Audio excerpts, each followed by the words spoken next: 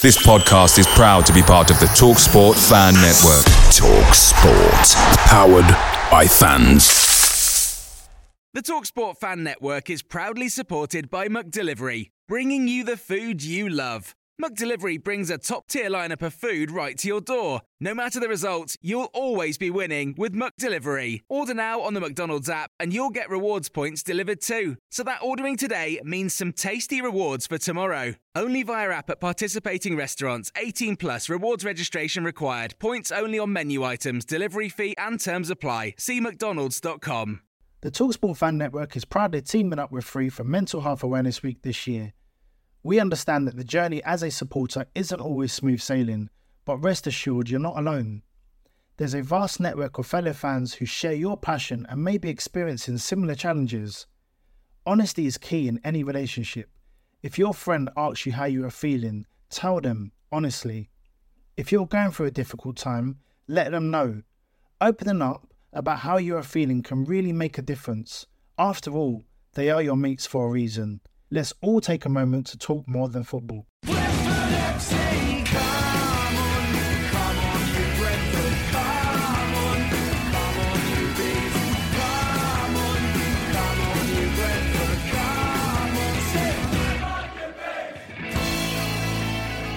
This is the Besotted Pride of West London podcast, and we're back after the winter break.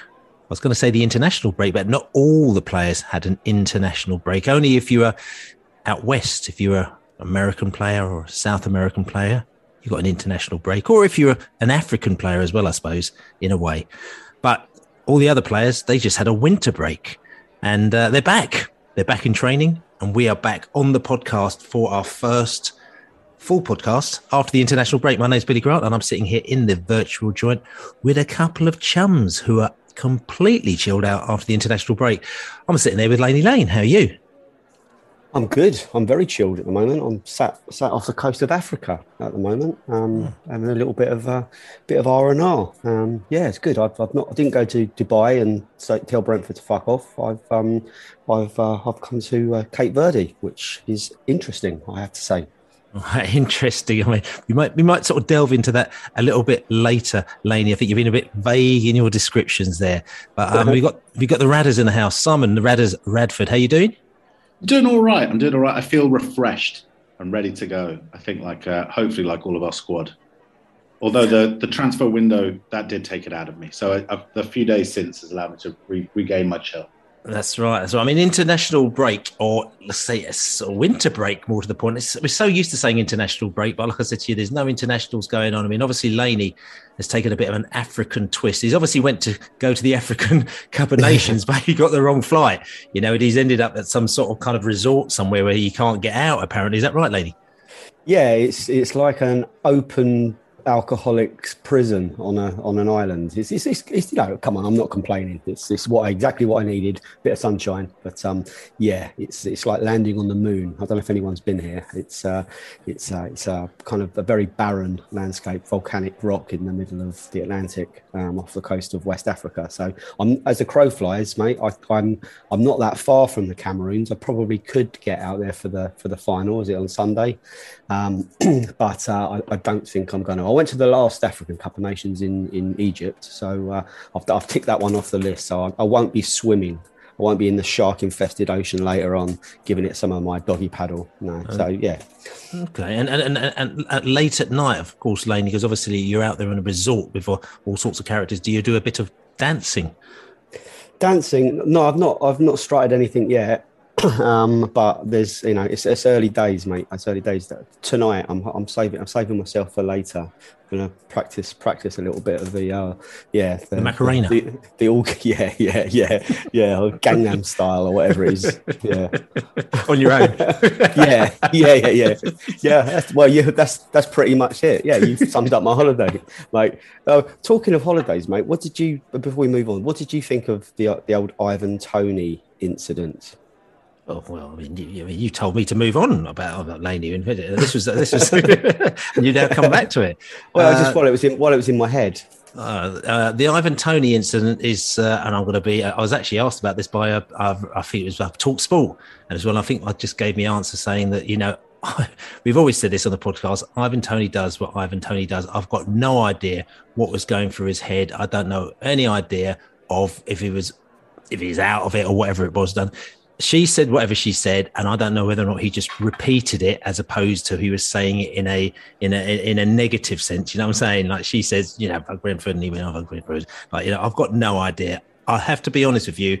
I saw it and I ignored it and I moved on because as you probably know, I've done a bit of a social media kind of not blackout, but I've got so many other things going on at the moment now. I've got to keep my creative brain sort of kind of ticking over in the right way. So social media hasn't been a high profile for me this year at all. So I've hardly tweeted or Instagrammed or done anything on social now because I just think that it can be majorly uncreative at times. So I haven't really seen what's been going on with the Ivan Toney. I've just heard it from you and all the other characters on the WhatsApp ring, and I know it's caused a bit of a furore, which I think if anything that caused a bit of a furore, because there's not many things that cause a furore. So Ivan Toney caused a furore, but to me, I've just blanked it out from my head. And at the end of the day, he just needs to come back and score some goals and just get back into it. And I'll tell you something. If that fires him up into scoring goals and trying to prove that he's proper Brentford, then I'll be having some of that. Simon, what did you think, mate? I think he's a very silly boy, isn't he? I think there's he's got there's a sort of arrogance about Ivan in terms which makes him really effective as a striker. There's that self-belief or whatever, and sometimes that kind of probably spills over into doing stupid stuff. I didn't take offence at it. I think it's obviously not meant literally. He doesn't actually think that. He's just having a laugh and he's done something stupid. And considering kind of other footballers in the headlines and all the rest of it too, it pales in comparison to really serious things. So I think, we've got to kind of take it for what it is, which is a bit of a laugh which he misjudged and got wrong. And I think probably the best reaction is for us to have a laugh with him in turn rather than getting all upset about it and being kind of pearl clutchers. So yeah, stupid, but and if it was going to be any player, probably Ivan, but that probably is what makes him really good anyway, isn't it? That sort of attitude. And your thoughts, Laney?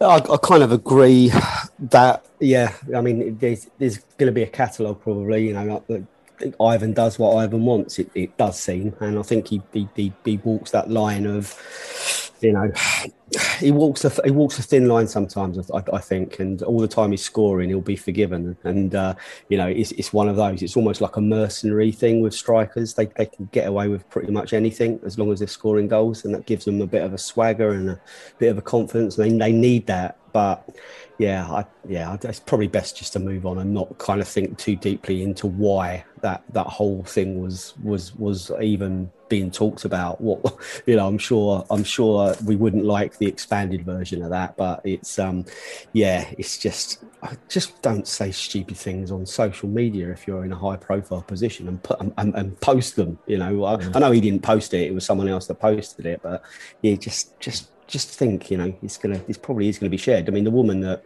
she was an influencer followed by, hundreds of thousands, if not millions of people. So, it was obviously going to get out. His apology was probably written for him, but it kind of closes it. But yeah, odd, just very odd.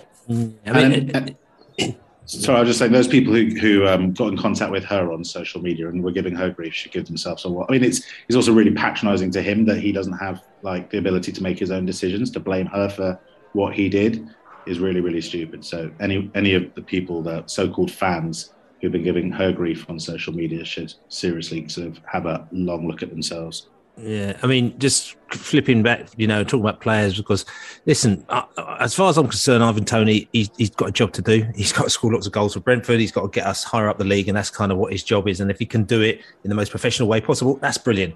As football fans also, I think we just want to embrace our players and love our players. And we look back to, the players that come down to our socials that we just loved for years, who, to be quite honest with you, didn't have the morsel of the skill and the scoring power that Ivan Toney had. We've had, your Carl Hutchins is down and your Ija Anderson's down and Terry Evanson's down, who are the heroes as far as we're concerned, but, I suppose if you put them in the same team as Ivan, as well, Ivan, as a player would be a better player than them, really. But the fact is that thing that really endeared these players is that they were really Brentford and they were really into it and they really loved playing for us. And I think as fans, that's kind of what you really want. You just want players who love playing for us and love playing for Brentford. And I think the outrage has obviously come from, for people who think, hold on a second, does he really love us, or does he not really care? And I think that's, as a striker as he is, he may turn around and says, well, I can do what I want, I don't really care. But it's actually very important to fans to feel that, the players that you've got really actually want to be there and really want to do the best that they can do. And I suppose if whatever his actions that he's done has given the impression that you don't kind of really care and you don't care so much about the club, that's like a little bit dangerous in your relationship with the fans. Yes, you can go and do your job and score your goals and they love you, but the fact is that what you'll do is you lose that sort of endearment as it is. And like I said, I talk about my daughter quite a lot, because she comes to games with me and she's really got into the football thing. And she said to me the other day when she see that, she said, have you seen the Ivan Toney thing? I said, yeah, I've just ignored it. She went, what an idiot. It's only 13, you know what I'm saying? She goes, I've really gone off him, She goes, I've really gone off him, since all the things that he keeps on doing. And I think for her, she's gone from going really into Brentford and she really loves them. And I think she also feels that she wants to feel that the players have got that same feel as well. So she loves Janelt, she loves Norgard, she loves Pontus Jansson, and she loves those kind of players who feel Brentford probably in the same way that she does. Now, I'm not saying Ivan Toney doesn't, but I'm just sort of saying situations like this doesn't necessarily help his case. And listen, she's not the barometer and the ultimate barometer, but it's interesting just listening to my daughter who she's past the stage of me telling her what to do. She does her own thing now. And so it's interesting. I'm going, what do you think of Ivan Toney? What do you think about this? And I'm like, he's cool. He's all right. She goes, oh, you complain about all of other people. Why don't you complain about him? She's like telling me off because I'm not sort of laying the law down because he hasn't done the things which are right. So this interesting 13-year-olds are thinking, I'm not sure. I'm not sure about that, even if he does score goals. Yeah, there's a lot that doesn't stack up about him sometimes. And I think it's just, as I said in my piece, all the time he's scoring, he gets forgiven for pretty much anything. But if you break it down, I'm not going to get all kind of, it's a one-off incident, but in this case being caught on social. But, there's other things that he does bring attention to himself. And whether it's intentional or not, I don't know. But I get that as well. What you said about that some of the legends of the past, they didn't have his ability necessarily, but they wouldn't have been caught telling the club to fuck off. And if that's what he thinks, then that's fine. He's entitled to think that, but then don't retract it and say put a statement out. Just say I'm just passing through. It's I'm only here for the end of the season, and fuck you.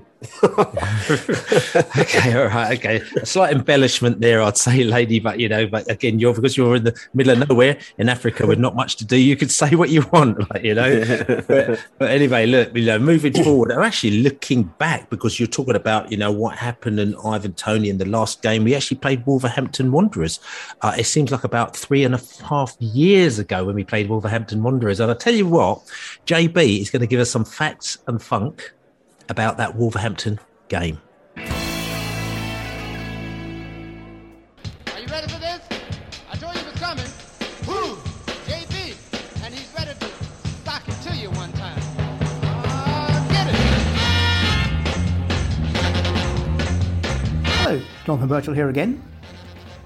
After a week off, a quick look back at that dramatic game with Wolves, aside from its drones, helicopters and other going-ons. The nasty clash of heads between Rico Henry and Matthias Jensen saw them both replaced by concussion subs Baptiste and Rozolev. Later in the game, they in turn were replaced by Force and Wissa. It was the first time we had ever subbed 2 subs in a competitive game since 2 subs were introduced in 1987-88. Andy Feely was the first sub to replace a sub when he replaced Paul Birch, who had already replaced Colin Lee in the away game at Mansfield in that season. Following on from his first goal in front of fans in the new stadium, Ivan Toney netted his second. Scoring in 2 successive games from open play was something he hadn't done since February last year at Middlesbrough and Reading. Thomas Frank has now been in charge for 175 recorded competitive games, and that means he's now in the top 10 of Brentford's longest serving managers. By the end of the season, he'll overtake Phil Holder, Fred Halliday and both Bill Dodgins, the father and son of the same name who both managed us. If he sees out his new contract until the end of the 2024-25 season, he'll surpass the games managed by Steve Perriman, Fred Callahan and David Webb. That'll just leave him behind Malcolm MacDonald and the man who was in charge for 23 years, Harry Curtis. So there's JB with some facts and some funk. And the sub of the subs, that game, again, we're trying to cast our mind back. Again, we're not going to talk about the game too much. But what we do is that we have to, what I'm going to do about that game, I'm going to say that game is a line in the sand. Normally you play one half of the season, then you play a second half of the season, but we've played sort of kind of one half of the season plus a few more games. And then it's almost like fitting. We ended that sort of kind of half and a little bit of the season with the Wolverhampton game, which was possibly the most bizarre game that you can ever have. So I'm just thinking that game, we put a line in the sand. JB talked about the fact that we had some subs of the subs. We had some players and then they got injured. So we brought some substitutes on, and then those substitutes got substituted because we wanted to get some other substitutes in. Just probably quite similar to what we're doing the goalkeeper, where we get a substitute goalkeeper and they go, no, we've got to substitute the substitute goalkeeper, and then another substitute goalkeeper in, so we seem to be like the subbing team at the moment now. And there's all sorts of stuff going on with the drone in the sky and then the helicopter coming to try and shoot the drone down, and then we had the referee going off, just disappearing off for like 20 minutes or something like that because he was struggling. There was a lot of bizarreness in that game. And we basically, I think that we literally, they had to go away. All the players after that game, it was just like, listen, this is just not happening for us. This is just bonkers. Let's go away and let's regroup. And hopefully when we'll come back, life is back to normal. Laney. Yeah, it was a reset moment, and I hope that's worked. The players have gone away and been able to literally rest. I mean, obviously they've been training, this week, but I would imagine it's a more relaxed atmosphere where they didn't have the rigors of the 90 minutes last weekend. Their bodies are probably stronger, and the intensity was probably less. Than obviously they're professional athletes. They would have been doing something most days. But the focus is also on the FA Cup, which gives them kind of almost another kind of rest from what is the most important thing this season is Premier League survival. Other people say, well, we're safe already. Let's have a cup run as well. I'm caught somewhere in between with those two. But going back to that Wolves game, it was crazy. I don't think you could list that catalogue of what occurrences and be taken seriously. If you said all that happened in a game, it sounds like some weird Ted Lasso kind of plot, something, one of the ones where they're all hallucinating. But it was weird, and it does seem such a long time ago. I had to rack my brain to think of who it was we were playing, and it was like, oh god, yeah, it was Wolves, wasn't it? And we do have to start getting some points, and we've got a very, very shiny new signing that hopefully will help us get that. Simon. Yeah, I mean, I didn't think we were great about Wolves, but I think you're right. It's a kind of capstone of that part of the season. I think we were looking a bit leggy. We know that from discussions about the transfer window that we had people taking up squad places who weren't playing. And obviously we know that in terms of the athleticism which the Premier League demands, and in terms of how we play, trying to outrun, outfight players, it takes a lot out of the players, I think. And I think that was the sort of, the last game in a long stretch. And obviously Wolves, I think, are one of those teams who have quietly done really well this season, in that they're 8th or 7th or something like that. But if you're anything like me, you don't pay a lot of attention to Wolves because they're not sort of one of those glamour clubs that's always in the news. But Ruben Neves and João Moutinho, I mean, those are world-class players, and I think there were rumours of Ruben Neves going to one of the top clubs. So I think it's easy to think, especially that we probably did give away 2 points. I think when we equalised, I thought we were going to go along and get a point. But to me, it's there's a line after that now, and I think it is not just the next game; it's the next half of the season, especially with the transfer window and various other things. So, in that sense, I'm not looking back very much. It is what it is, and we move along. Yeah, and talking about moving along, one way that you move along, especially when it's January, is that you sign some new players. So the transfer window opened, and there was a lot of, again, furore about our transfer window. This has been the furore week, as it is.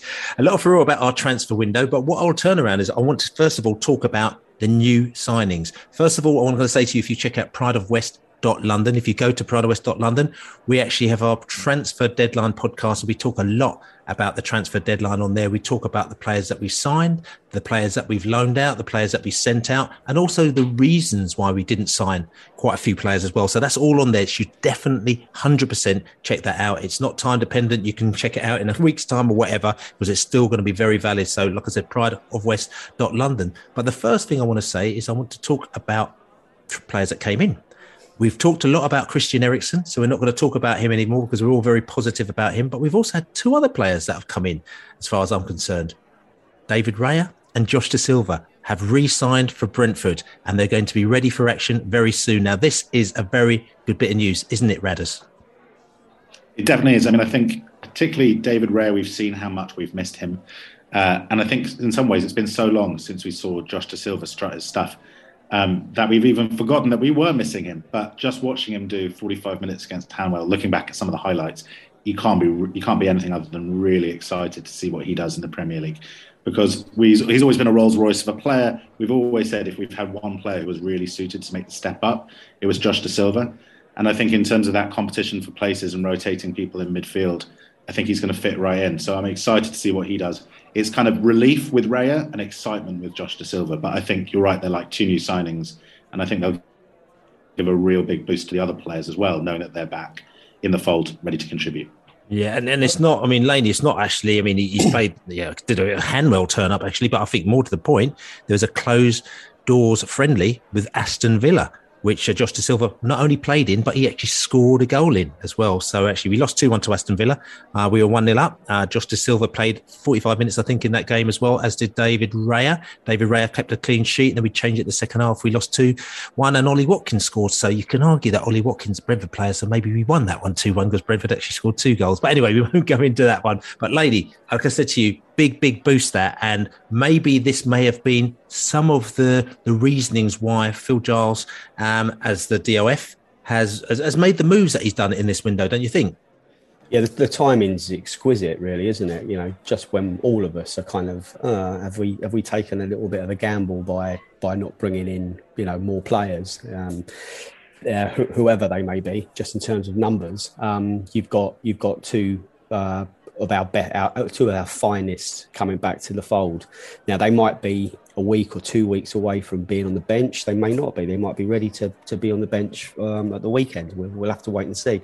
But Josh Da Silva, I always, there's been a long list of brilliant performances by Josh, and I agree with Radders that it does seem like a long time ago that we've probably even forgotten. We not forgot we had him, but we've kind of reformed since losing him. But I look back to that Newcastle game in the quarter-final of the Carabao Cup last year, and the pundits were just purring about him, just his quality, just his strength, ability to get the ball and drive forward.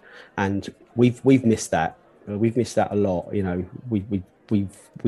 We've been hitting it long because we haven't had players that can kind of, I call it dribble, but it's just like Shannon Baptiste has done that to a certain degree, and Yannick does that a bit, but it's Josh Da Silva's kind of like it's his trademark, and yeah, he will bring another brilliant option to our attacking output, and you combine that with Christian Eriksen. That's a lot of talent there, and we go back to what you said, Bill, about the transfer day podcast. I listened back to that yesterday afternoon, and sometimes I don't listen back to them because I'm on it. I'd listen back to it. Sometimes you just want to make sure you've said nothing stupid, but I thoroughly enjoyed it, and I even knew what was coming because I think we covered all the bases, but we didn't obviously talk about those two because the news dropped the very next day. But we did talk about is realistically what we need to get Brentford Football Club over the line this year, and over the line this year means that we're staying in the top flight. And the players that we've got come in, I think they do make a massive difference. You know, Josh Eriksson and David Raya being back in goal, because you know he was the 11th outfield player. He was also a goalkeeper, but he was really kind of that sweeper keeper, and we've missed that. So yeah, welcome back, and I'm certainly more confident now with the news that dropped the next day. Yeah, indeed. And again, I keep saying it every time. And I said to you, I don't believe that we're going down. And the reason why I said to you, I don't believe we're going down is because I believe that the players that are coming back are going to add to the side. And I think we've got enough there already. And all we have to do is win 3/4 games. We've got enough there. My thought at the time was that, you know, that Raya wouldn't be back till April. Josh De Silva wouldn't be back and up and running till April. So my thoughts were, when they come back in April, we'll still be fine, because we have to win only 3 or 4 games in that period. If they're coming back a bit earlier, that makes me even more optimistic. So I think that, you know, sometimes, as you know, there's a massive furore, you know, when we didn't sign the players that everyone wanted to sign, you know, and we explained that on the podcast as well. But the fact is that the directors of football know what they're doing. You know, we've spoken to them and they said to us, the players that we wanted to sign, you know, we got messed around a bit and they didn't want to sign us, and they put the basically no entry sign up to us, and we weren't going to go and sign substandard players there just to sort of stop, you know, Twitter telling us that we're not doing our job right. At the end of the day, we'll sign the right players at the right time, and that's what they decided to do. We asked them about, like I said to you, players coming from other places, like players on loan. How come Fulham have signed a player on loan from Liverpool and we haven't done? And they said, you know, question mark, you know, he may be a great player, but he's untried at this level, at the Premier League level. So he's gone down to Championship level. He may be brilliant, or he might not be brilliant, but we've got players who have actually played Championship level and Premier League level who are as young as he is. So, you know, in our books, they're probably more experienced and we can rely on them and doing a better job, rather than spending 2 months or 3 months trying to explain to them how we want to play. So that's kind of, you know, where it's coming from, where Brentford are saying that they haven't signed loan players, they haven't signed these other players. And it makes perfect sense. And, you know, you could say that we're Phil Giles's mouthpiece, but no, we're not. He's explained things to us and it makes perfect sense. And they don't believe we're going down. So they're thinking, why should we sign a player now? That's probably not going to be what we want, where we could probably sign him in the summer, or we'll have a better chance of it. So that's kind of where it comes from. Just quickly looking at the transfers. The transfers in, the 2 transfers that we had in was Christian Eriksen, Jonas Loss, like I said, Christian Eriksen, who was on a free transfer in effect. You know, he's a free agent. And we also had Jonas Lossell from FCN in goal as well. The transfers out. Marcus Forss went to Hull. Mads Bidstrup went to Nordsjælland. Jan Zambarek went to Viborg. Dominic Thompson went to Ipswich. Ellery Borkham went to Bromley. We did mention Ellery Borkham, but we couldn't really say where he was going at the time because it hadn't quite been tied up. But yes, we knew he was on an out move, but that's been confirmed now. Patrick Gunnarsson, Viking. Joel Valencia to Allocorn. Charlie Good to Sheffield United. Luka Racic to HB Hoggy, I think it is as well. And the deals that didn't happen, Brennan Johnson from Nottingham Forest, Keane. Lewis Potter from Hull City. Vanderson from some Brazilian team. George Bello as well, and from Atlanta, and Mudryk from the Ukrainian team. I can't remember which one it is. Shakhtar Donetsk, yeah. I think it was. Like, you know, so those are the players that didn't happen for us. And like I said to you, and for most of them, you know, we just got no, we're not selling them anymore sign that's gone up. And what do you do about that? George Bello decided to go from a different team. He's a left back, and the reason why he went to them was probably because they're giving him game time where we couldn't guarantee him game time. And Vanderson went to a team which is, with all due respect, are a lot bigger than us and have got a lot more high profile than us and playing in Europe. So we couldn't do anything about that. But, you know, that's the way things go. Now, looking at that, reflecting on that window that did and didn't happen, Radders, because I know you weren't on the pod on the transfer deadline pod, I'm just wondering to know, what are your thoughts in reality? Because you've seen all the words that have been flying around the internet about, you know, how we're going to get relegated, and this has been a complete and utter disaster. Are these your thoughts? No, they're not. And I think sort of have butted heads with other people who do think that. I think the directors of football are paid to not be emotional, to take a 2 or 3 season view. And they think of it in terms of maximising the value and the potential of our squad. And so in terms of, if you look at all the players who have gone out on loan and you think about the number of minutes that they would likely contribute, they're not going to make a massive difference to whether we stay up or not. They're not. But if they are developed in terms of either selling them and reinvesting it, or in terms of them becoming better players for next season, they will boost our chances of staying up or doing well next season much more than they're likely to influence anything this season. So I think you have to think about delayed gratification. There's that whole experiment where they put those, sort of sweets in the middle of a table and told kids not to take it. And the ones who didn't take the sweets did better in life than the ones who immediately took the sweets. And a lot of people, when they look at the transfer window, they want to grab the sweets immediately. But actually, it takes a bit more discipline sometimes to say, we've got to balance today with tomorrow, with the day after. And we have to make balance risk and reward. And our risk of going down, I don't think is that high for the reasons you've said. Also, in terms of our XG, we should have 9 points more than we currently have as well. So we've actually been unlucky even to be as low down as we are. And then in terms of next season, I want us to be able to put money aside to sort of get the next 3 or 4 really top quality players who really, really improve us. And if we spend money now on players who are just going to be unhappy in 2 seasons or not contribute, that's just going to sacrifice tomorrow, for today, which isn't something which I want to do. So I think if you look at sort of, Fulham and what they learned from that, they learned you can't do everything at once and buy 11 Premier League players. You've got to do 3 or 4 a season. But if we do something now and panic for no reason, that puts that at risk next season to give us a much better chance of pushing on next season. So for that reason, I think I was actually very happy with what happened with the transfer window. The only other last thing I would say is we don't have all the information. I mean, you have much more than most, Billy, and more than I do. But in terms of if I was Force or Good or Joel Valencia or John Thompson, I'd be wanting to play games and I'd be pretty upset. And in terms of getting the, keeping the morale and keeping people happy, and it's a people business, you have to keep them happy. And a lot of the time that means that it's better that they are somewhere else playing games, feeling loved and developed, than here playing B team games or just sitting on a bench and not getting off it. So I think people sometimes forget that element of it too. Yeah, and you're right. You're 100% right. Yeah, that was another reason that was given to us. I think it's got the situation where they said Marcus Forss has to play games. So I don't know if it's a situation where Marcus Forss has knocked on the door and said, listen there, boss, I ain't getting no game time. I need to play games. The World Cup's coming up. Finland, I need to get out there. And they needed to play him to get him game time, to develop him as well as a player. And it's almost like it's not fair, if anyone's been a sort of amateur football coach, what I'm saying, what you do is that you try and sort of kind of hoard all the local kids so that you've got all the best kids in your side, but you can't put them all in your team, but that you've got them all. And it's kind of like, that's not really fair thing to do, because what you need to do is that you need to have a situation where they get more game time. So it's better than playing for another local team than they're all just and you sort of sitting on the bench. And, it's a bit of a sort of strange parallel, but, I could see exactly where it is there. And, as the club just came back to us and said, they need to play. Dominic Thompson needs to play, whether or not we're going to sell him, which we probably are going to do, because he obviously doesn't fit in with our plans. He's obviously not up to the standard that we think he is. So he needs to play, and I know a lot of people have been saying, and I'll come to Laney about this, they're saying, oh, last season, Rico Henry got injured and then we were scuppered.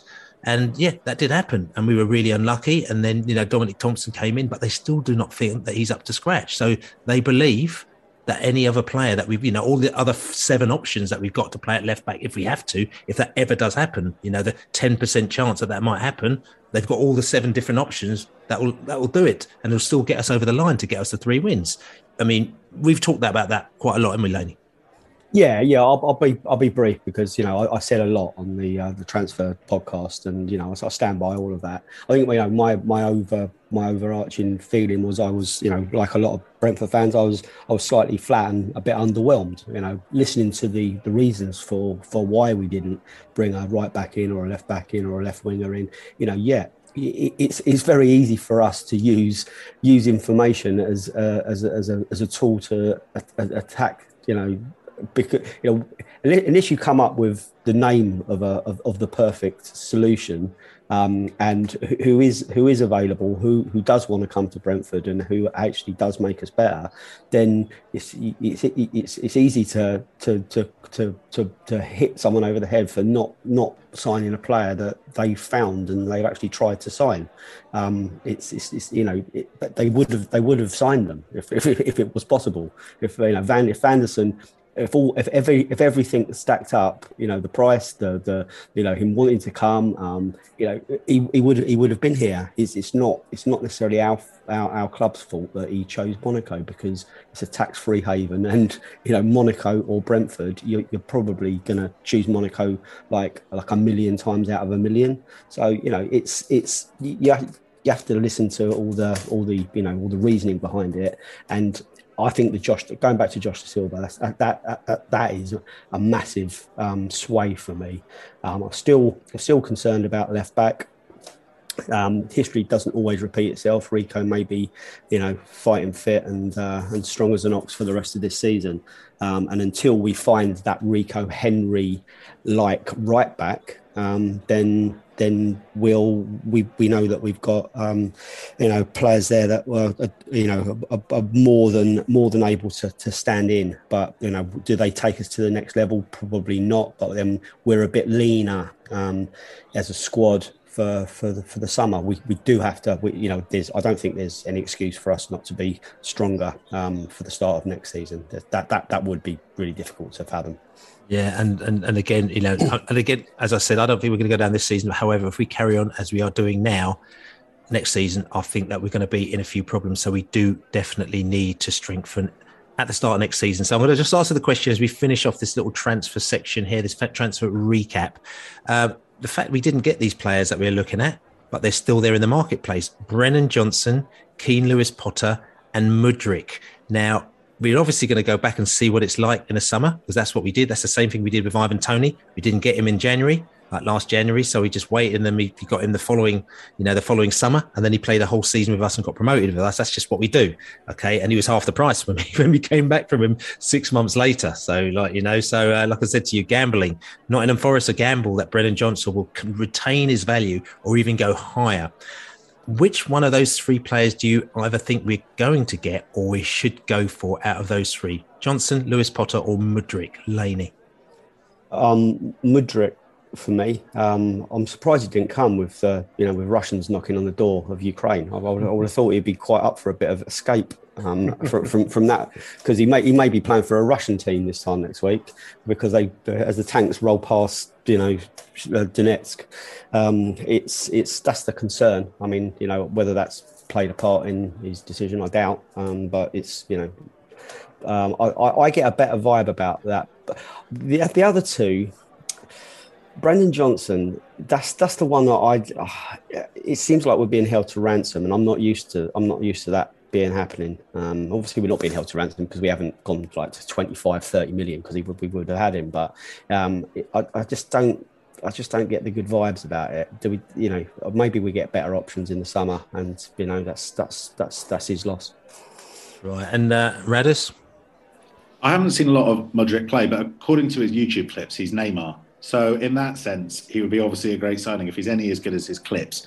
I'd obviously like to know a lot more about him, see him in some games where he's tripping over the ball or doing something which is, doesn't make a YouTube highlight, to see how good he is over 90 minutes. But he obviously looks really exciting, and he's got really good press in terms of what he did against Real Madrid and others. So that would be really exciting.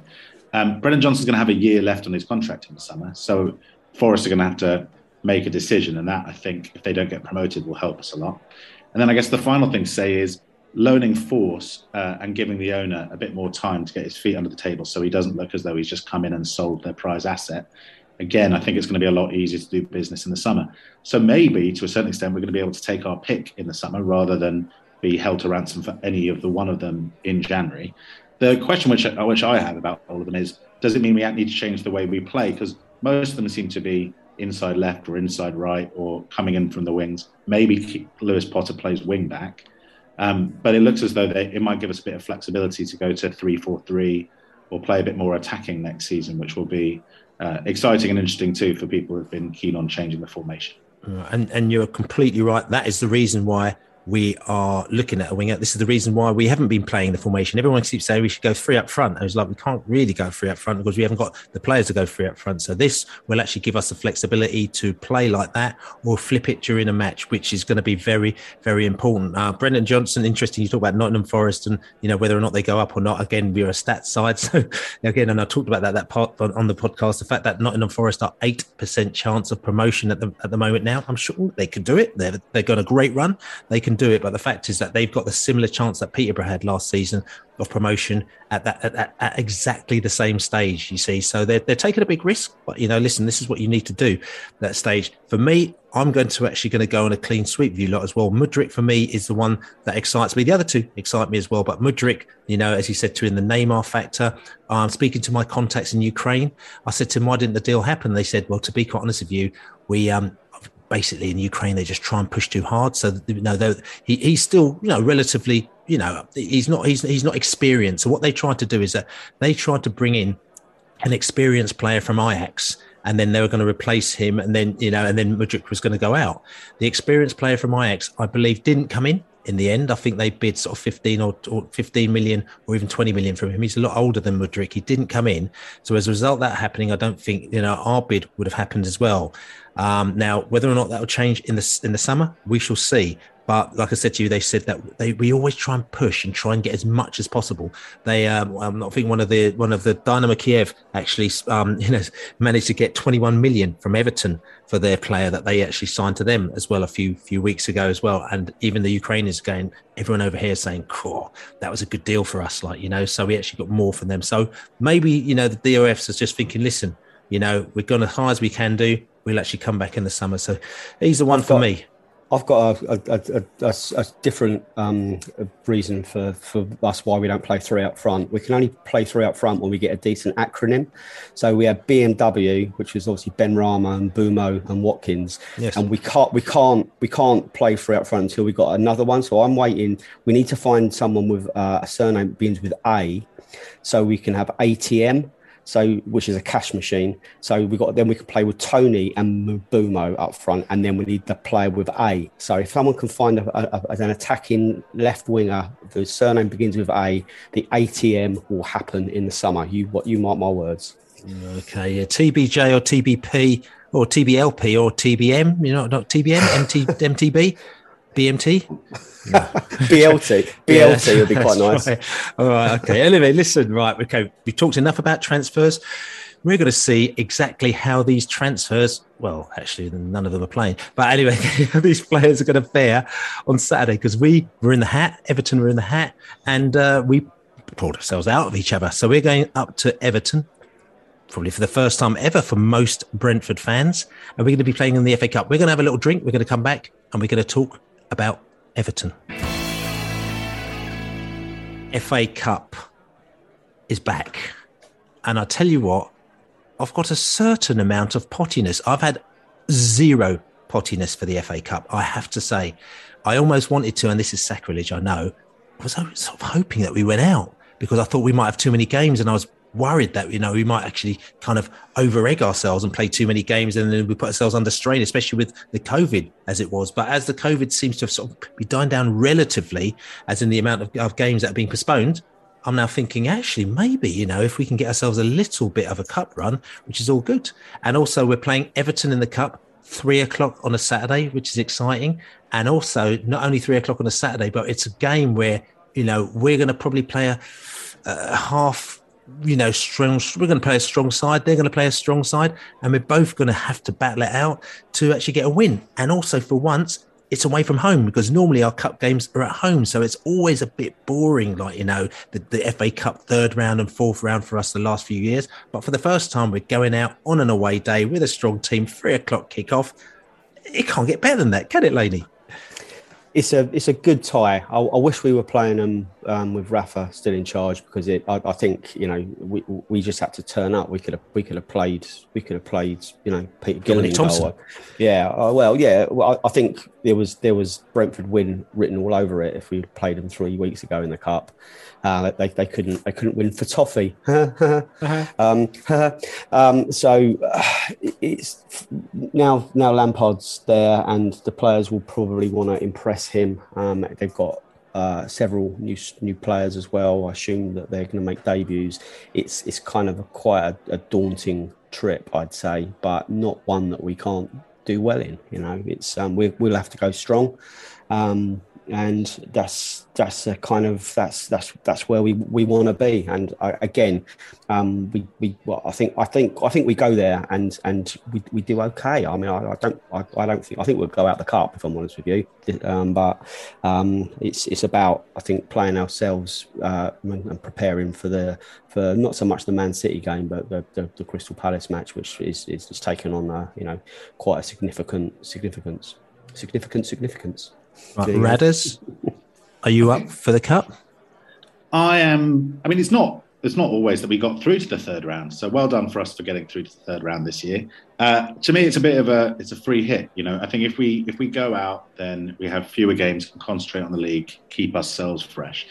If we win, I think it's a bit of a psychological blow, because Everton are down there with us, and I think if we beat them away from home, I think that probably takes the shine off. Takes away a little bit of the enthusiasm for the new players and the new manager, and gives us a bit of a boost that we'll finish above them. So either way, I think it's not a bad tie. I think for a lot of people, in terms of going up to Liverpool again after shelling out, going up to see the bigger team in Liverpool, it might be a bridge too far for some fans. But and the FA Cup maybe doesn't mean as much when we're playing a lot of these teams week in, week out, and we're just concentrating on survival rather than being a bit of a day out to play a Premier League team when we're in the Championship. But that being said, I refuse to give up on the FA Cup. I remember as a little kid being super excited by the FA Cup, and I know it's not what it used to be to some people, but I just think about what 8-year-old me would have thought about it, and it kind of makes me smile. So I'm excited to see what we'll do. And either way, I think you can definitely say that there's a good outcome for us. Yeah. So listen, I mean, we played Everton a couple of months ago. We got a 1-0 win there. Actually, it was a ground out a 1-0 win. And like I said to you, if anyone's got that on their Skybox, delete it immediately and do not watch it back, because it's a bit of a horror show, it has to be said. But look, since then, lots of things have happened with Everton. Like, it's like a massive sea change. They got a new manager. They've signed a whole load of new players. So we need to refresh ourselves as to what's been going down in Everton. We spoke to Ped from Toffee TV, and he's given us the lowdown on Everton. So, FA Cup game at the weekend. We were in the hat. Along with Everton, we were both in the hat. And we got an away trip, making our way up back to Liverpool. We were only there a few weeks ago. And we need to find out a little bit more info about Liverpool, about Everton, indeed, because we only played them a couple of months ago. But things have changed massively since we played them. We've got Ped from Toffee TV in the house. Ped, how you doing? I'm not too bad. Yeah, this is all good. You sound. Are you excited about the game on Saturday? Oh, I tell you what. Imagine being excited about watching football. That'd be a novelty, wouldn't it? I think you know what? I think I might be, because number one, it's an FA Cup game, so it's a break from the Premier League, break from the stress of the Premier League, and obviously we've got a new manager as well. So yeah, I'm quite looking forward to this game. It's exciting. It's an FA Cup game. It's against a good side, and for the first time for a long time, I'm excited to go to Goodison Park and watch my club. Which is all good. Listen, I mean, look, let's talk about your season, because look, it started off, I mean, to me, I looked at it, you started off really well as well. Then it sort of dipped off, and it's been a little bit kind of not quite how you want it to be. I mean, just tell us, how's your season been so far? A disaster. Let's be honest. You've been very polite there. It's been an absolute disaster. We had a really good start, fair enough. Certainly in August, I think we won 3 out of the 4 games. And we came back. I think we came back. Sorry, and played Burnley and Norwich, and it wasn't a terrible start. But then once we got past that little honeymoon period, which I think a lot of clubs do have in August time, when we're all still getting back from pre-season and we're bedding in new players and all that kind of thing, it really has gone off a cliff, really. And we've won one game of football since the end of September. I mean, you think about that, one game of football in 4 months. I mean, that's incredible for anybody. I mean, listen, we're not in the Premier League area, we're not a mega, successful club, but you'd expect more than one win in 4 months. So it's been absolutely dire, and obviously it led to Rafa Benitez losing his job. He was never really a good fit anyway. And now here we are, we've got Frank Lampard in. There seems to be a little bit of freshness around the place in the last few days. Some new signings have come in, and I think we're looking at the second half of the season with a little bit more optimism and just hoping that we can get the wins we need to stay in the Premier League. And that's a mad thing to say, but that's where we are, and you've just got to accept it. I mean, it's interesting. I mean, Rafa didn't last long. I mean, it's interesting you say that he wasn't the right fit.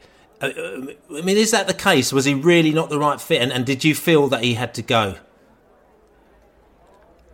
Yeah, I think. Listen, I know. Listen, a lot's been made of what's gone on behind the scenes at Everton, and Everton are an utter disaster behind the scenes. I mean, I look at your club and see how well run it is, and Everton are the opposite end of the spectrum on that. They're so poorly run. We throw money away like it's going out of fashion, and it's embarrassing that actually. And it's embarrassing talking to someone like a Brentford fan you've gone through all the emotions of being a football fan, coming through the divisions, not having any money, going to a new ground, all these things.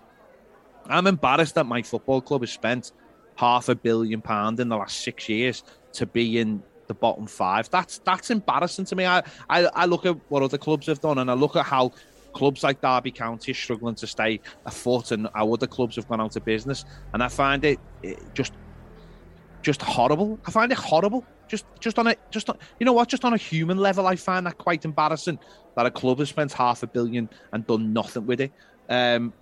So that was a mess. Rafa Benitez, fans when he first came in, some weren't having him, but some were just quiet and just said, "Well, you're the manager, we'll get on with it." But then the defeat started to happen. The style of play wasn't liked.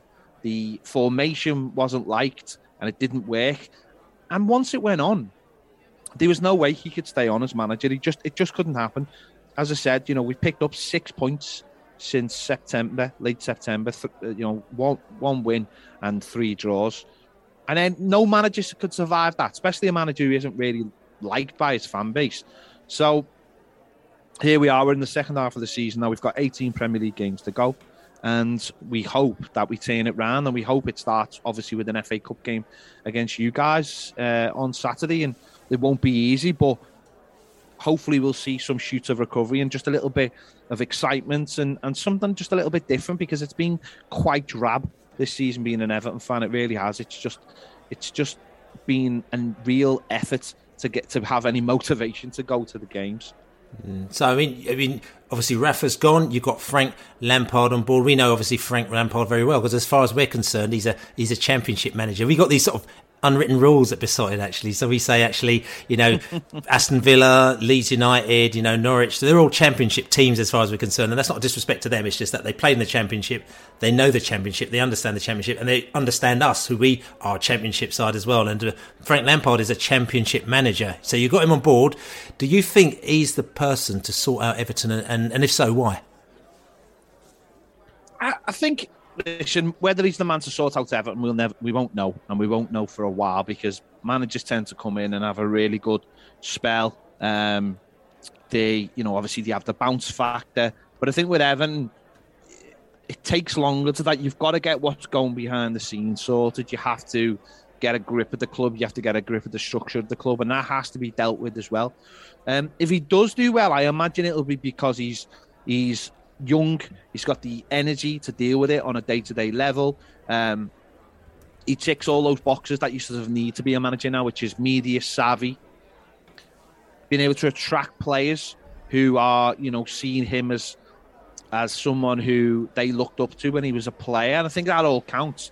And I think he does have experience. Derby County, I think he done well, although I think he should have got them promoted. And at Chelsea, I think in the first season, I think he done really well. I think to get them, Champions League position when everything was against them in terms of transfer embargo and losing players and playing a lot of young players, I think was the big factor for me. I know it didn't go too well in the second year, but I think that first year showed that he is a good manager. And I think he's still learning, he's still only young, and I think Everton might be a good place for him to actually just settle for a while, being that sort of, it's not a Chelsea, it's not Champions League. You're not expected to go and win any trophies, soon. But there'll be obviously there's more pressure than there was at Derby. Of course there is. We're still a Premier League club, and we're still a big Premier League club. So I think it's a good middle ground for him to kick on the next part of his managerial career, and the people he's bringing in with him seem like they're all sort of the same kind of boat, young, energetic coaches who are switched on to what's going on in football right now. And I don't think Rafa Benitez was quite had that fit. So we're just looking for a bit of energy and just a bit of hope, just being able to get behind your team. I listened to you talk about your team and how much you're all together, and so much synergy at your club. That's the complete opposite at Everton at the moment. We've torn ourselves apart as a football club. We don't like the managers. We don't like some of our players. The people often say, the people who hate Everton most are Evertonians. It's honestly true, because there's nothing really fun about our football club. It's, from the outside, I imagine if you look at Everton, you'd say, what did he do? We don't do anything. We don't win trophies. We don't tend to get in Europe often anymore. But also at the flip side of that, we haven't been in relegation battles, so we're very boring to an outsider. So I'd like to see us be a club that starts looking up, and we have that togetherness that I know you guys have, and that's all you can ask for, isn't it? As a fan, all you can ask for is that you think your club and the players and the manager are doing the best for the fans, and wherever that takes you. For you guys, it's took you to the Premier League. We haven't had that, and that's all we want. No one's asking for trophies. No one's asking for European finishes. We just want to enjoy going the games, certainly in the short term. And then, whatever comes next, but you have to start it there, I think.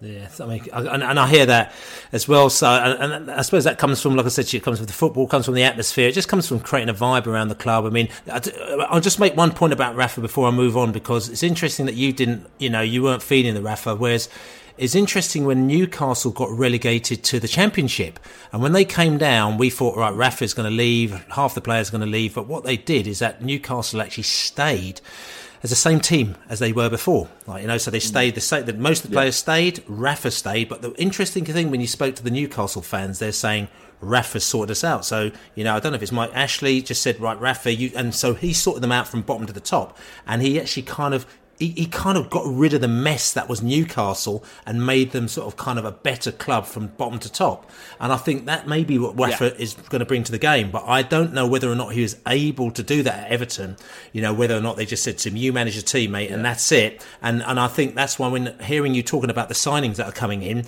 and you spent £500 million or whatever it may be on signings, and, I don't think Rafa may not have been really, I don't know, but involved in that. And I think it may be difficult for a manager like him to control things when you've got all sorts of stuff happening all over the place. And that's just a little comment that I'm making, and just coming back to that though, because we're talking about signings, because even this window, you've gone a bit bonkers, like, I'm saying, it was compared to what we've done anyway, like, with our one signing, with our one sort of free transfer, you've got Mikolenko as well, you signed, you've got Nathan Patterson, you've obviously got you've got Dele Alli as well, which you've probably, there's a photograph you've seen there with my daughter. He led her out at Wembley a few years ago, Dele Alli. So like I said to you, Donny van der Beek as well. So you've got, and El Ghazi as well from Aston Villa. So you've gone a bit potty this window. Has that made you excited?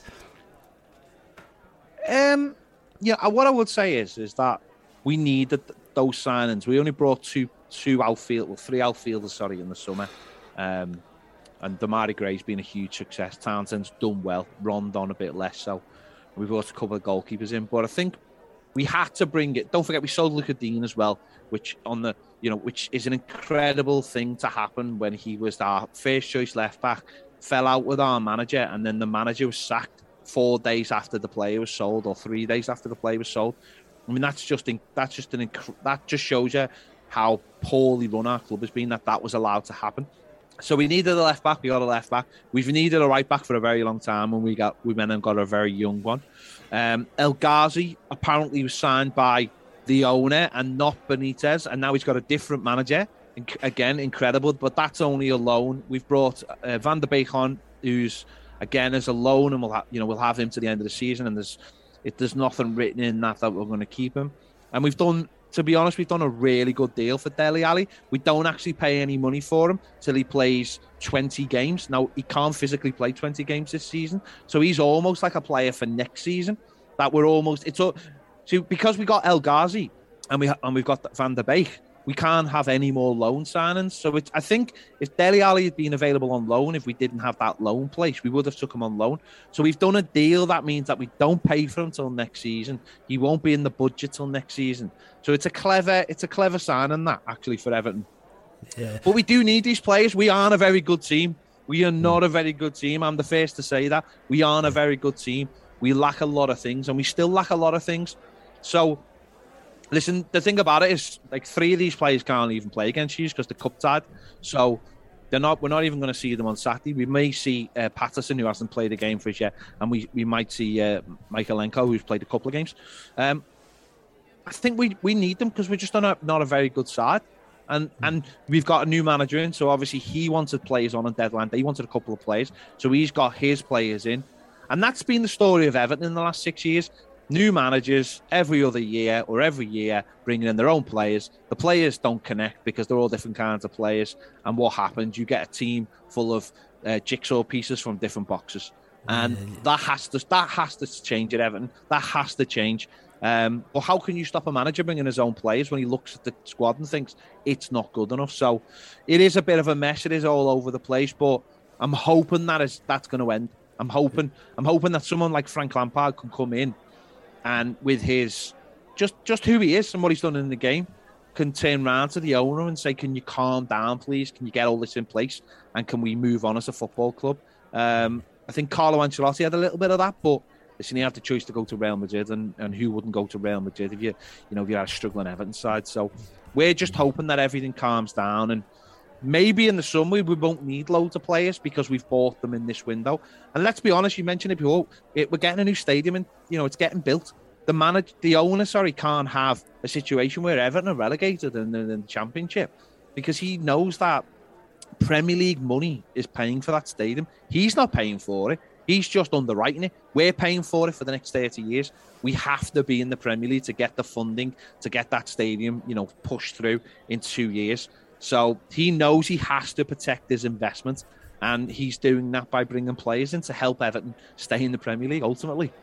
Yeah, no, I hear that as well. So listen, I mean, we played you, and we talked about this on your podcast as well a couple of months ago. It was a pretty stinky game, it has to be said. Brentford went out 1-0 winners, but it was a terrible match. It really was, but we did what we had to do that game. Everton didn't do what they had to do that game. We were, and I'm going to say that I thought that Everton were probably the worst team that we had seen or we had played up to that point. And we played Burnley, we played Norwich at the time as well. And it was more a case of just the lacking in ideas and the lacking in energy, and you could just see that a lot of the energy and just the confidence had been sapped out of them. And that was also, you could feel that on the terraces as well with the fans, that the confidence is sapped out of them. And when you get to that situation, it's a sort of a vicious circle. So we played you. It wasn't a really great game, and a lot of the Everton fans felt that relegation was on the cards at that time. I mean, I know we've talked a lot about Frank Lampard and the players that you bought, and talked about that, but is there a sort of slight change in the feel now with the fans, or are you just waiting to see how it goes? Yeah, I think the fans are a little bit more optimistic because of the new manager, because of the new players, and there's just a bit more of a bit of a better feeling, a more positive feeling, and it feels like the club are listening to the fans who have been demonstrating against them and the situation. So it does feel like that because there has been positives, but the proof will be in the pudding ultimately. And Everton still have to win 6 games really to stay in the Premier League. And that game against you guys, you guys on that day were short a lot of players. You didn't play particularly well. It was a penalty and it was a penalty on the day that separated the two teams. And you're right, we lacked ideas because we had players injured ourselves, like Dominic Calvert-Lewin, and we've been like that all season. And then, but then on the flip side of that, we had young players on the bench, strikers, and we're 1-0 down with 5 minutes to go, and the manager doesn't bring them on. When, how do you finish a game not using all your subs and you get beat 1-0? I mean, I don't understand how that can happen in football. Why not take a chance? Why not throw a young player on who may just cause a little bit of trouble? For all we know, a cross could come in, hit him on the backside and go in, because that's what happens with young players occasionally. But that's the kind of manager Rafa Benitez was, and I think that's why fans, stopped giving him the chance, because he isn't that kind of person. He wouldn't give young players a chance. He wouldn't bring on 3 strikers or 2 strikers in the last 5 minutes when you're 1-0 down, where fans are thinking, why wouldn't you do that? Why have you not put an extra sub on and took even if you took your right back off or your left back or whatever? Why wouldn't you do that? And I think that's where Rafa Benitez lost the fans, is he wasn't prepared to take those chances that would win you a game of football. Even the old-fashioned thing of throwing a centre-forward up front in the last minute, anything just to change the way a game's going.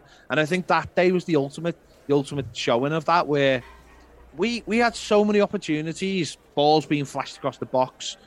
We didn't create anything massively, but you could tell that your defence was thinking, we're under pressure here, but it never came. It never came because he refused to. So you're right, our fans were really angry that day and let the players know and let the manager know. And I think there's been too many of those days this season, far too many, and that's why we are where we are. Yeah. So listen, on the pitch, what can we expect from Everton? Who should we look out for, and kind of what's the style, especially with Frank at the helm? I don't know is the answer to that, because he's only been in the job 3 days, 2 days, whatever. I'm forgetting what day it is.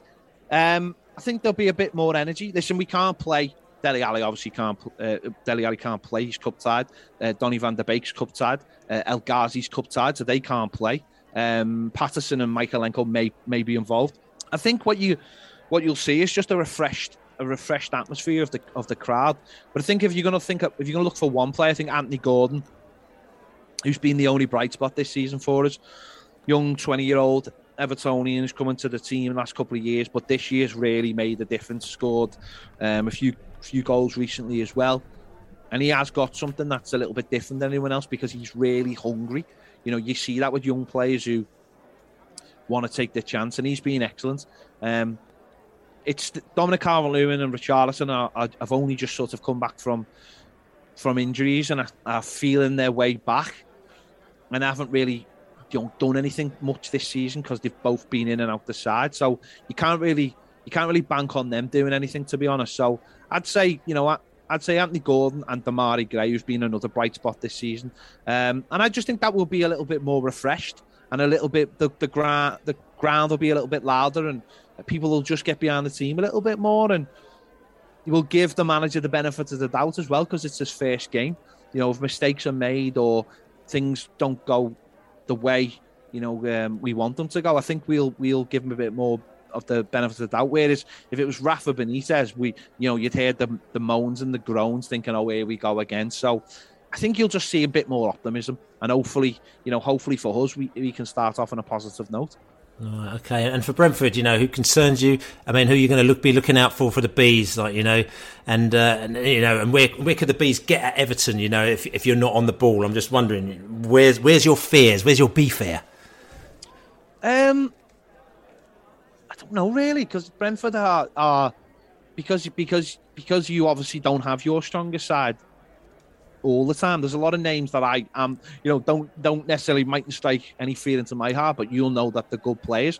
But I think Brentford, for me, are the type of team that they don't stop going, and they'll play to the very last minute. And I remember when you won at West Ham and how they dominated the game, and equalised in the last minute. You went to the other end, got a free kick and got a goal. I think these are just organised, and it's a big game. You'll have more fans there than you would normally if it was a Premier League game, and obviously they're going to get behind you.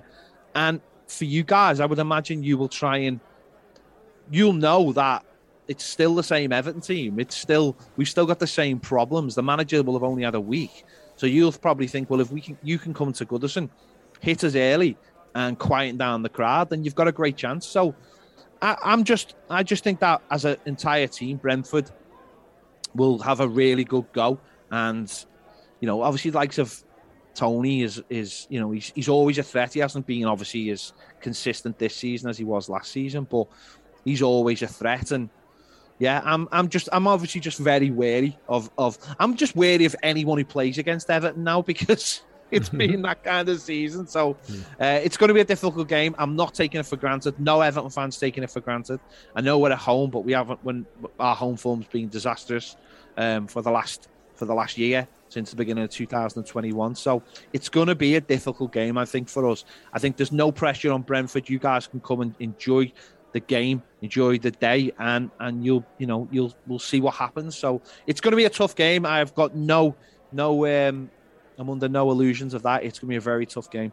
So how's the match going to pan out? You confident of a win in the cup?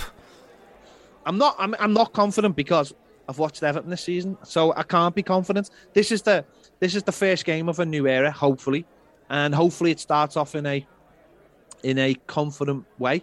But I can't hand on my heart say that I'm confident we're going to win, because this team have been poor all season. There's no way around it, and it's not poor because of injuries. It's not poor because of managerial decisions. It's poor because it's just a poor team, as far as I'm concerned, or a poor squad. First 11, we've got a decent first 11. I think everyone's got a decent first 11. It's when you scratch below the surface.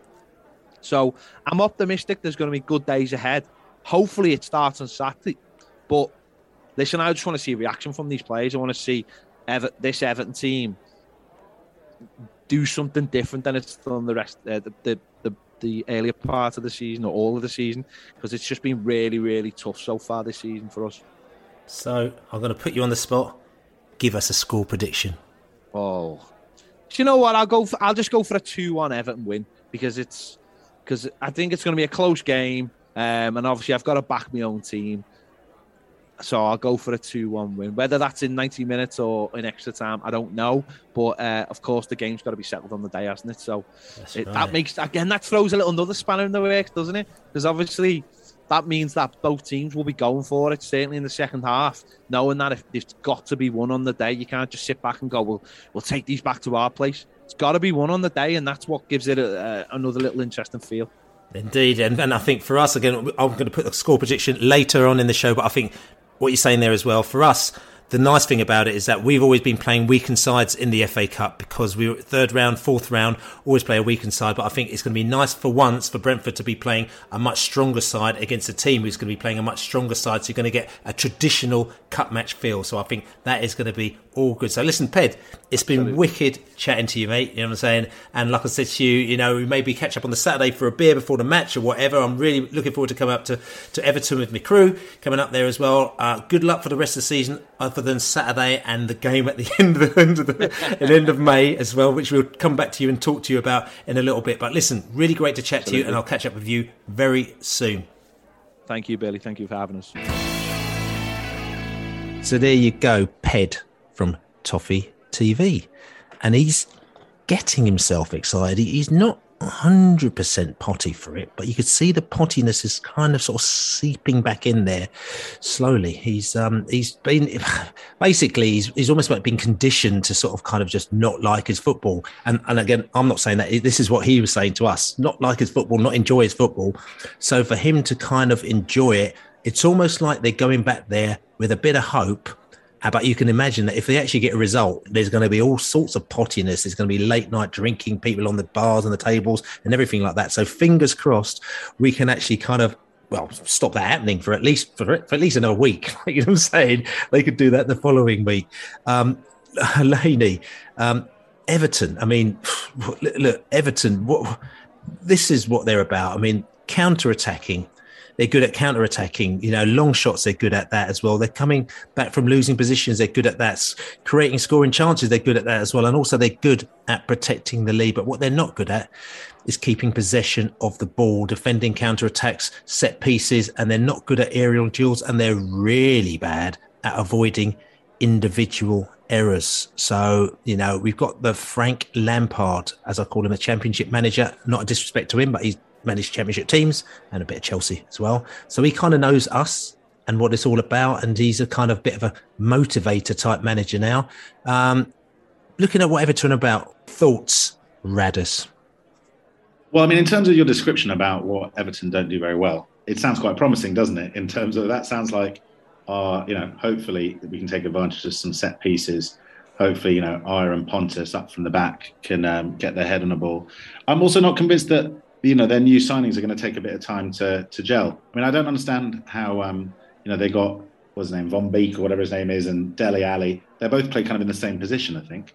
And as you said, Dynamo Kiev, I think they got quite a good deal with the left back they sold him. So, and Lampard's been there 5 minutes. So in terms of them really understanding his methods, what methods he has, clearly there's going to be a motivation factor that they're going to be up for it and up for the cup. And maybe this is a bit of optimism in a bit of a bad season. But I actually fancy our chances to go up there and get a result.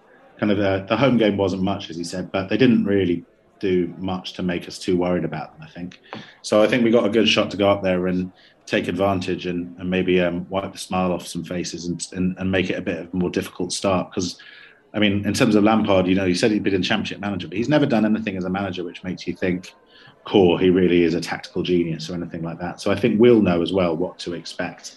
And I think we'll be able to game plan for it. So, yeah, I'm hopeful. I don't think they have anything which should scare us. I think we should go there, and if Ivan Toney wants to score a goal in order to make it up for us, and we come back down from Merseyside with a win, that would do me. Yeah, and let me see. Yeah, you're also saying that you talk about Dele Alli and what's it, Von Bleek, whatever his name, Man United man. They are actually cup tied, so they couldn't even play against us, even if they wanted to, as well. You see, so that is, that's going to actually spin in our favour to a certain extent. I want to say, I mean, talking about the support. Obviously, Everton haven't been going through a great time at the moment now. Then all of a sudden, they've got a new manager, and all of a sudden, everyone wants to go to the game now with Frank Lampard, and they couldn't get hold of tickets. But all of a sudden, they now can get hold of tickets because Brentford didn't sell out their relegation. It's a bit of a strange one, actually. We decided to take the full 6,000, and I'm not being funny, but if you asked me, I mean, I knew for a fact. I mean, I was wavering as to whether or not I was going to go or not. I know a load of people very early on said they're not going to go to Everton because they went to Liverpool 3 weeks earlier, and also they want to save it for the back end of the season. But I think Brentford did some sort of straw poll with about 2 people and decided to go for the 6,000 allocation. And all of a sudden, very quickly, they found out they couldn't sell it. Anyway, Everton have just decided to sell the top row, and they actually didn't tell Brentford at all about this at all. They just sold the top row, and then they've just gone, no, right, there you go, Brentford, you're all in the bottom row now. So you may or may not have known it. We're actually in the bottom row, Everton, because we couldn't sell up the top and the bottom. But Everton couldn't be bothered to tell us. That actually could spin in our favour, don't you think so, Radders? I think so. I mean, I think, sort of those fans who do go up are going to be in good voice. I can totally understand why it's going to be a bridge too far for some families with the cost and having gone up to Liverpool recently. But in terms of the lack of manners, I think that's quite a good motivating factor to make sure that we sing our hearts out. Certainly when we went up to Liverpool, I was really surprised. I think Brentford outsang Liverpool at Liverpool for 90 minutes. So I think the challenge is to do the same against Everton with their new manager when they make them take a bit of a wind out their sails. So yeah, bad manners from Everton, all the more motivation, and let's make them pay for it. Yeah, and we can't. And the thing is, I mean, I hear what you're saying about that. Talk to my Everton chums as well out there, and like I said to you, I chat to them quite a lot, and they've said to me it's actually very quiet at Everton. And the Liverpool fans, of course, they would say that as well. They say it's very quiet at Everton. So the one thing that we can't do is allow them to get a goal early with their new manager. So we need to be very careful of that. So listen, I'm going to go around the table here, and I'm going to ask you for a score prediction, Radders. I think we're going to go up there and it's going to be a smash and grab job, and we're going to win 1-0. That's my prediction. Okay, so you've gone 1-0 to the mighty Bees. I've seen Laney's actually gone off on safari. I can't believe he said that he's got nothing to do, and he's actually gone off on safari. So he's actually too scared to give a score prediction, or maybe he might give a score prediction. Yes, he's given a score prediction. He said it's going to be 2-1 to Everton, while I could see him going off on some sort of kind of Jeep safari just down there. I see the dust and everything like that. So enjoy yourself, Laney, on that one. I'm actually going to go for a 2-0 to the mighty mighty bees in this game as well. So look, there we go. So look, this has been the Besotted Pride of West London podcast, and it's brought to you by Anything Is Possible AIP.media. Don't forget to subscribe to us. Don't forget to go to besotted.com/beer and buy us a beer if you like what we're doing. Thanks to everyone who supported us so far. Like I said to you, write a review on iTunes or any other podcast channel if you want to. Like I said, we'll be reading them out very soon, as the games kind of just even themselves out a little bit more. We had a bit of a break last week because we were so knackered, which is all good. And like I said to you, other than that, we'll be at the game on Saturday. We'll be doing a post-match podcast. You can catch it, Pride of West London, after the game. It's going to be a right good podcast as well. I can feel it already. But like I said to you, my name is Billy Grant here, and I'm in the house, and I've got the Radders. Hey, yeah, looking forward to it. Let's beat the Toffees. That's right. And we've got Laney in the house. He's off on his safari. And like I said to you, we're very excited. We're going to go up to Everton for the first time. As we say, come on, you bees. You bees. Laney in safari.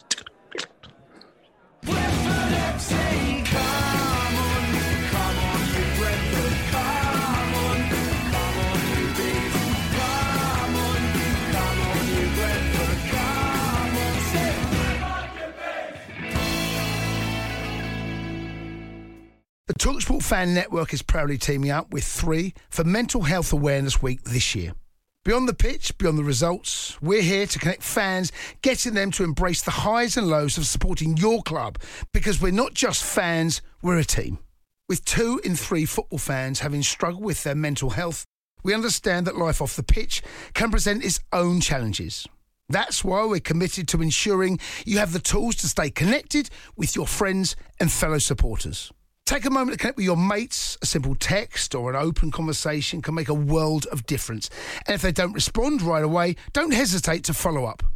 Let's all take a moment to talk more than football. Away days are great, but there's nothing quite like playing at home. The same goes for McDonald's. Maximise your home ground advantage with McDelivery. Order now on the McDonald's app. At participating restaurants, 18 plus, serving times, delivery fee and terms apply. See mcdonalds.com. This podcast is proud to be part of the TalkSport Fan Network. TalkSport. Powered by fans.